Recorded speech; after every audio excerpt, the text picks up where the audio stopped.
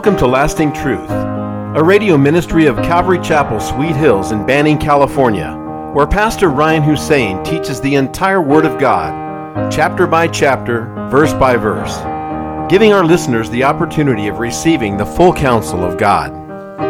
Today we are studying in the book of Acts, chapter 21. Here's Pastor Ryan. Turn with me in your Bibles this morning to the book of Acts, chapter 21. The book of Acts, chapter 21, and give me an amen once you are there. And Father, we thank you again this morning for your goodness in our life. You are the one true living God. There are no other gods but you. You're the God of Abraham, Isaac, and Jacob. You made the stars and the moon, the sun, the earth, and all the living creatures. And Lord, you have brought us here today to study your word, to hear about you. And Lord, we pray for those who don't know you that they would today, that they would recognize just how loving you are, and that they would recognize that you are calling them, as you've called all of us, to repentance and salvation through your Son, Jesus. So Lord, do a work of your Spirit. Bless your word. Guide us, Holy Spirit, into your truths. Lord, I can do nothing without you. So guide, I pray. May it be all of you and none of me. In Jesus' name we pray, and together we say, amen. And so in Acts 21, Paul the Apostle is coming to the end of his third missionary journey. Paul was a bad man before he came to know the Lord, as you know, for those of you who are Bible students. Paul's original name was Saul, but the Lord changed his name to Paul. And Saul was a religious Pharisee, a member of the Sanhedrin in Jerusalem, brought up in the religious traditions of the Jews.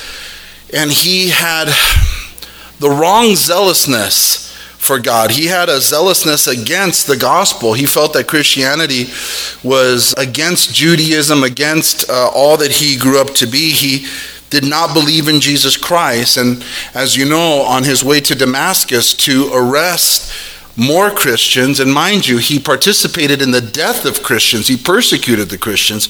But on his way to Damascus to arrest more, the Lord got a hold of his heart on that road to Damascus. As you know, he was knocked down off of his horse, and a bright light shone upon him, and he could not see but could only hear. And Jesus said to him, Saul, Saul, why are you persecuting me?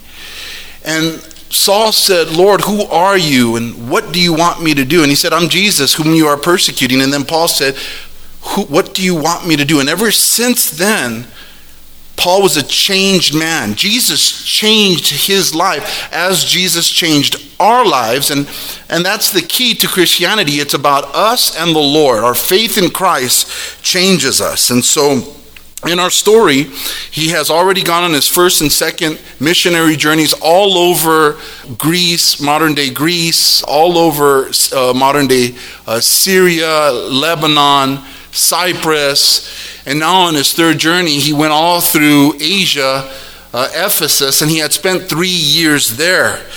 But now he's trying to get back to Jerusalem quickly, and he's hoping to get there by the day of Pentecost.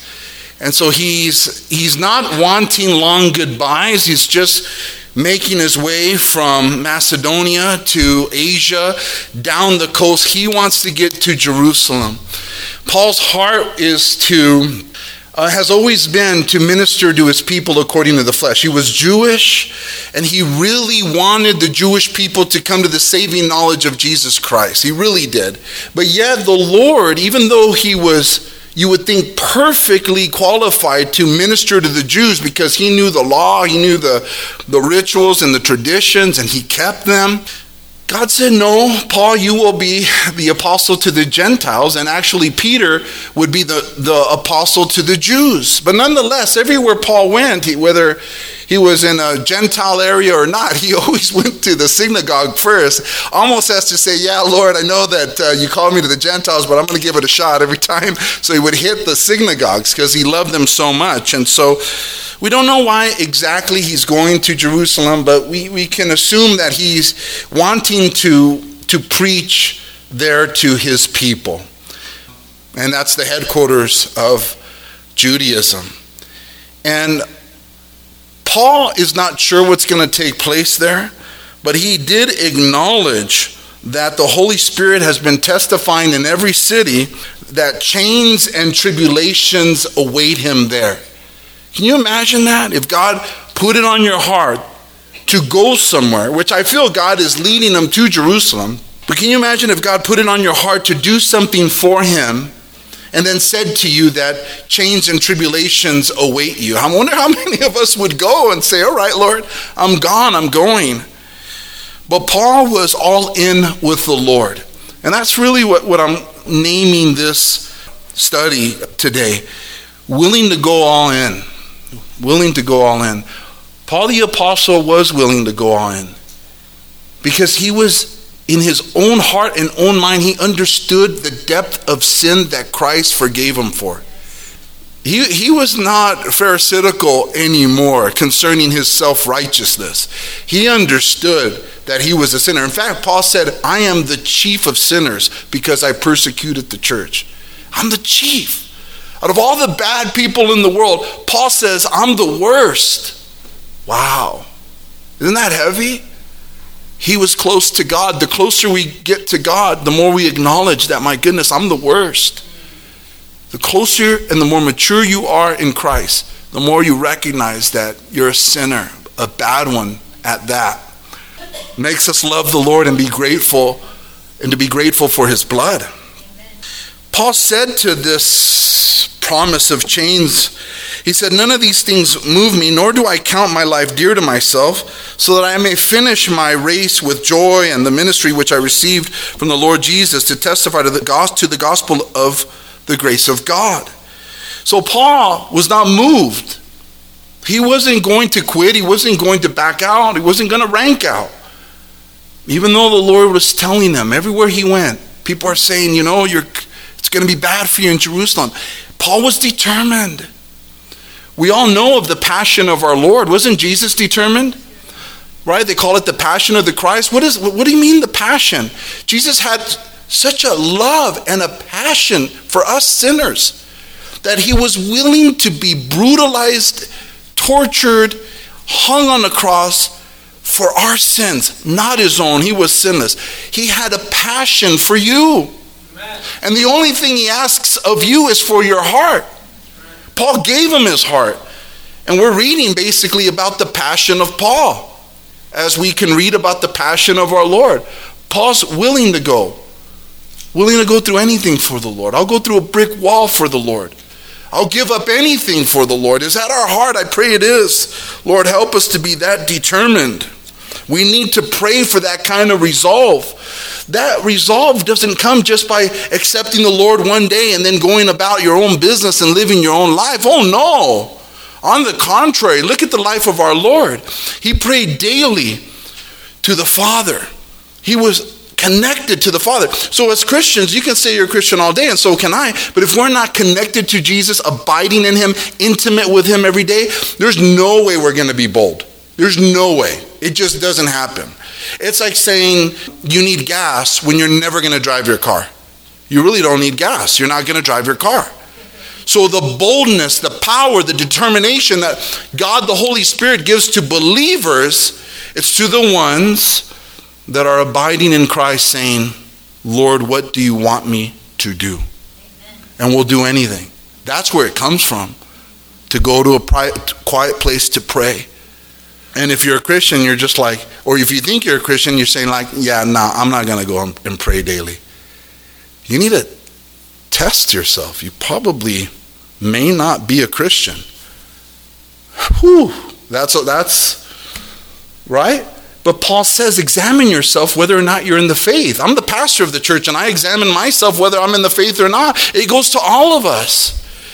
And Jesus would say, you have not because you ask not. You're not praying because you don't feel like it. I get that. You're human, but pray that you would feel like it and go do it. He was a determined man. Nothing was going to stop him. Another thing that was leading him to Jerusalem was that he was carrying a financial gift from the Gentile churches that he got in Asia and that he got in Greece. And A lot of money to the church in Jerusalem, the Jewish church in Jerusalem, because they were poor. There was a famine. They just needed money. And so Paul was taking that to them because his heart was to unify Jewish believers in Christ and Gentile believers in Christ. That's the church. The church is supposed to be a soup pot of all cultures and all colors who love Jesus Christ. And so part of the way that he was encouraging that unity was delivering from the Gentiles. Man, you Jews used to hate the Gentiles, and look at what they're blessing you with now, because Jesus changes everything. And that's really what the world needs. They talk about unity. They talk about all of this craziness that's going on right now. The only thing that can unite people is Jesus Christ. Because the world can pretend to have unity, but it isn't a true unity. Because inside their hearts are not regenerated, and they're sinners in need of repentance. And then God, he tests the hearts. He checks the inner thoughts of man and women. And he says, oh, if you even have hatred for your brother, you can be in danger of murder. What? He goes in. Society cannot go in. They just say, we are the world, unite, be nice. And everyone says, yeah, sure, we're nice. No, nobody's nice. Only God is nice. And only he can help us love the right way, not just in speech. Not just in speech, but in heart. You see, Christians look in their hearts and they say, Lord, I lack love. Help me to love my fellow man. The world doesn't do that. The world does not ask God for that kind of help. The world says, I can do it. Yeah, right. Look at the world. It's burning. At this point in time, Paul has already written the letters to the Galatian church. 1st and 2nd Thessalonians, 1st and 2nd Corinthians, the book of Romans. These have already been written. These are the books in your New Testament, these letters. He's already written so much doctrine to the church at this point in time. And so we begin in verse 1. It says, now it came to pass that when we had departed from them and set sail, running a straight course, we came to Kos, the following day to Rhodes, and from there to Patara. Now, mind you, they're in Maltus, which is 30 miles south of Ephesus, and they're going down these coastal towns, which each one takes a day. But it's interesting that it says here that when we had departed from them, speaking of the Ephesian elders that we talked about last week, Paul was saying goodbye to the Ephesian elders. He had spent 3 years with the Ephesians. He had given his life to them. He had given his time, his energy. He preached to them. He taught them. They built such close relationships that they literally fell on his neck and were kissing him. And in the King James Version, it says, it has a better translation. It says, when we were gotten from them. When we were gotten from them. I know the English doesn't sound right, but that's old school. That's legit. And it speaks of it was hard for both of them to leave each other there at Maltus. It was super hard for the Ephesian elders to let Paul go because they knew that they would not see his face anymore. You really have to be a believer in Christ to understand the depth of gratitude that you can have for those who have helped you in your spiritual walk. If you love God, you are going to love those who have poured into you. And that's why it was so hard for them to say goodbye, as the saying goes. When we were gotten from them, it means it was hard to separate and say goodbye. And I think about our early days and the guys and the sisters who are no longer with us. I think of people like John Miles, of Uncle Fred, of Brian Harms. These are guys who were with us in the early days when it wasn't chic to go to Hemmerling Elementary School, and it wasn't oh, this is a church. Where's the church? Yeah, we have to rent a place because we don't have a building. Very humble beginnings, but those guys were there. And they sweat with us in the work. They They were there when nobody was there. They encouraged us with their words. And these were guys from crazy backgrounds, just like the guys in the Bible. I mean, John Miles was from a cult. He was out of the Jim Jones cult from the 70s in Frisco. His aunt had died in Guam or wherever. Guyana, as part of the whole suicide thing. And I remember meeting him. I said, bro, you went from Jim Jones to Ryan Hussein? But he was such a soldier for Christ. He woke up at 4 a.m. every day to pray. Brian Harms, he was such a servant. He would do anything. He would wear himself down for the Lord. And then Uncle Fred, he was a Vietnam vet who, no doubt had PTSD, was the sweetest, childlike brother. He was so encouraging. He left me a message. He said, Pastor Ryan, I'm just praying for you and Clarissa that one day you'd be on the radio and one day that she would have an album. And at the time I thought, seriously, aw, sweet Uncle Fred. He means well, but he just doesn't know that you just can't get on the radio. The guys on K-Wave have been on there for 20 years. It's just not going to happen. Clarissa her album's is being produced right now. We're going to Tennessee in July. They signed her. We didn't look for them. And then the same with the radio station. They came and hooked us up. Praise the Lord.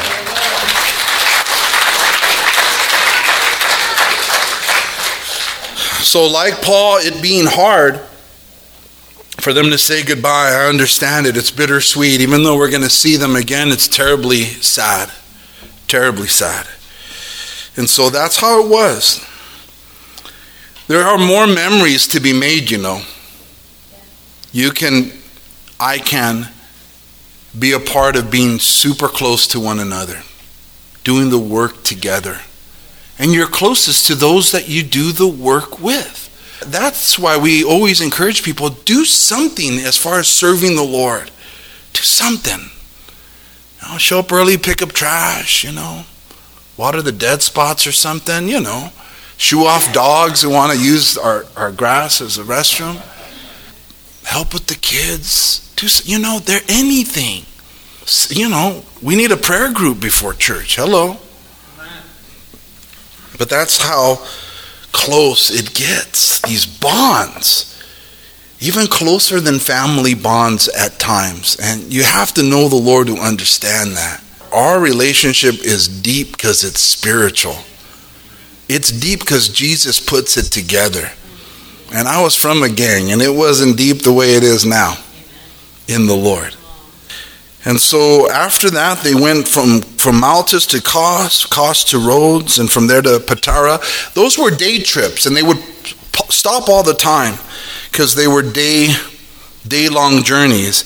And finding a ship in verse 2, sailing over to Phoenicia, we went aboard and set sail. And so they found a larger boat, a ship that was not going to go stopping every day, but it's going to take them all the way down to Phoenicia, which is modern-day Lebanon. Verse 3, when we had sighted Cyprus, we passed it on the left, sailed to Syria, and landed in Tyre, for there the ship was to unload her cargo. And finding disciples, we stayed there 7 days. And so they landed in Tyre, and the ship was so big that it would take a week to unload that ship. And finding some disciples there in Tyre, they stood there for a week. What's interesting is that Luke, the writer of the book of Acts, mentions that they passed the island of Cyprus. They didn't stop there, but they only saw it passing on the left side of the ship. They were able to look at it and, there's Cyprus. And Cyprus was the place where Paul originally had gone on his first missionary journey. Remember that? Book of Acts, remember that? In the earlier chapters, he went there with Barnabas, remember? And Barnabas was from the island of Cyprus, One day I hope we get to visit Cyprus. I would love to go to Cyprus, off the coast there of Lebanon. But anyhow, you can just imagine the memories that Paul had of Cyprus. When he was there, he preached to the proconsul, the Roman governor of Cyprus. He preached to him, and we're told in the book of Acts that proconsul came to faith in Jesus Christ. And can you imagine passing that island thinking, man, I wonder how the churches are doing on that island. I mean, when he preached, the Roman governor believed. So, just a thought. I'm sure he thought of it. What else do you do on a boat when you're looking at an island, right? But to think. And again, memories can be made today in your life. We are still alive. There are opportunities to serve the Lord everywhere. In fact, our short-term mission trips are just that. They're opportunities to take a step of faith, to go into a third world country where you will be just as safe as you are right here. Because when you serve the Lord, he will preserve you just as well there as he does here. Many a times I look to Paul's example when I've traveled in the past. So I hate flying. I mean, I don't mind flying. Hey, let's go fly. Let's go somewhere. But when it's turbulent, man, I'm like you. I think I'm not the guy to say, oh, I'm in God's hands. I'm fine. No, I'm the guy who's questioning. Oh my gosh, Lord, am I testing you? Why did I come on this plane? So I'm not too much of a tough guy when there's turbulence on the plane. And I have been on flights, one in particular that was so bad that the stewardess yelled, "Go get your wife, she's in the restroom." And when a stewardess yells that way, you know, this isn't good at all. But I think of Paul on that ship all over the Mediterranean. He was shipwrecked a couple times, bitten by poisonous snakes. Look at our life. When we have a clear head about ourselves, our lives are in the Lord's hands. We can travel without worry. If God's in it, don't worry about it. But anyhow, when we went back to Mexico, it had been 8 years since I was there last, Monterrey, Mexico, for our mission trip. And I was thinking back at all that God had done in the previous visits years ago. I literally hooked up with Clarissa on that mission trip. We realized like we were meant for each other. So, I mean, I can't go over there without thinking about that. You know what I mean? And there are memories that God wants us to make while we're still here, because there ain't no visiting Cyprus when we're in heaven, and there isn't no going to Monterrey when we're in heaven. We have an opportunity still to make memories for the Lord, like Paul. And then there's Tyre. Oh, Tyre. Tyre is that Phoenician city where the Lord had indeed visited it, but did not preach there. It's not recorded that Jesus preached there, but Tyre, where Paul and his companions landed, Jesus had been there. Isn't that fascinating? You know, we often forget that Jesus was in Lebanon. Crazy. I was watching some cooking travel show, and the guy was in Lebanon. There's a whole area where they say, yeah, this is where the Lord was. And I'm like, oh yeah, he was up there. So he was up there. And you know the story, Matthew 15 and Mark 7, where it records there was a woman, a Canaanite woman, whose daughter was demon-possessed. She was Greek, Matthew tells us, and she was of Tyre, guys. And she knew that Jesus was there. And we're told that Jesus tried to keep it on the down low and just went into a house and was hanging out. And she came screaming, "Jesus, Son of David, help me. My daughter is demon-possessed."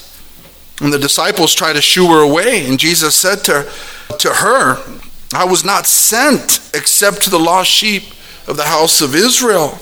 And she responded to him, "It is not good to take the children's bread and throw it to the little dogs." Or he said to her, and she said, "Yes, Lord, yet even the little dogs eat the crumbs which fall from their master's table." Thank you for joining us today at Lasting Truth Radio.